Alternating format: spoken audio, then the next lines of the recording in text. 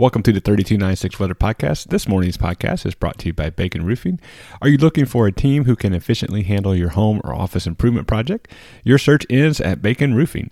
We are trained and equipped to work on interior and exterior repairs and renovations. At Bacon Roofing, we are a lot more than roofing. Visit Bacon Roofing at baconroofing.com. Well, good morning, everyone. It is a chilly morning out there. Temperatures in the mid-40s for most of us. And we have a stout wind out there this morning, so that's making wind chills in the mid-30s to even lower 30s for some of you. So if you're headed out this morning, bundle up.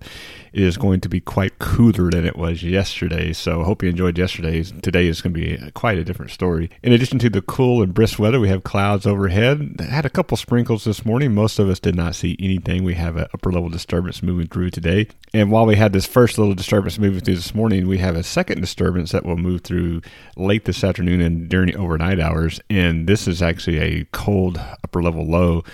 And we don't have a lot of moisture to work with, so we're not going to see a lot of precipitation with this if we see anything at all. However, the track of the low is going to move, at least forecast right now, to move just northeast of Dallas-Fort Worth, and it might be cold enough to see some snow with this system. Now, we're not expecting anything heavy by any means, certainly not a repeat of last week, but this would be an all-snow event. There wouldn't be any sleet or freezing rain.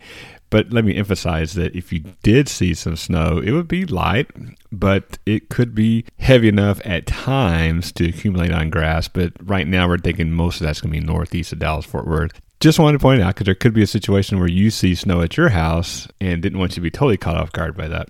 Now, again, for today, we're going to see temperatures in the mid to upper 40s, cooler, windy. Like I said, it's going to be a lot different than yesterday. And tonight, especially the northeastern sections of North Texas, we're going to see a rain-snow mix, maybe turning to all snow. Whatever happens, it's not going to last very long, and then that's going to get us into the weekend where it's going to be very nice on the cool side, but still very nice for February. Saturday's going to see highs in the 50s with light north winds. Sunday is going to be Super Bowl Sunday is going to be slightly warmer with highs in upper 50s to about 60 degrees. We're going to have a south wind about 5 to 10 miles an hour. And as I've been talking about the last few days, we have our next system coming in on late Monday into Tuesday. Mostly a rain event. No severe weather is expected. For a while there, we thought we might see some, but the models have really backed off on that, and it is February, so that's not totally unexpected. Might see a half an inch to 3/4 of an inch and very isolated amounts of an inch. So even if we get a half an inch with the rain we've gotten with the last couple of systems, yeah, it's going to still be soggy out there. So just think about that if you have activities outside.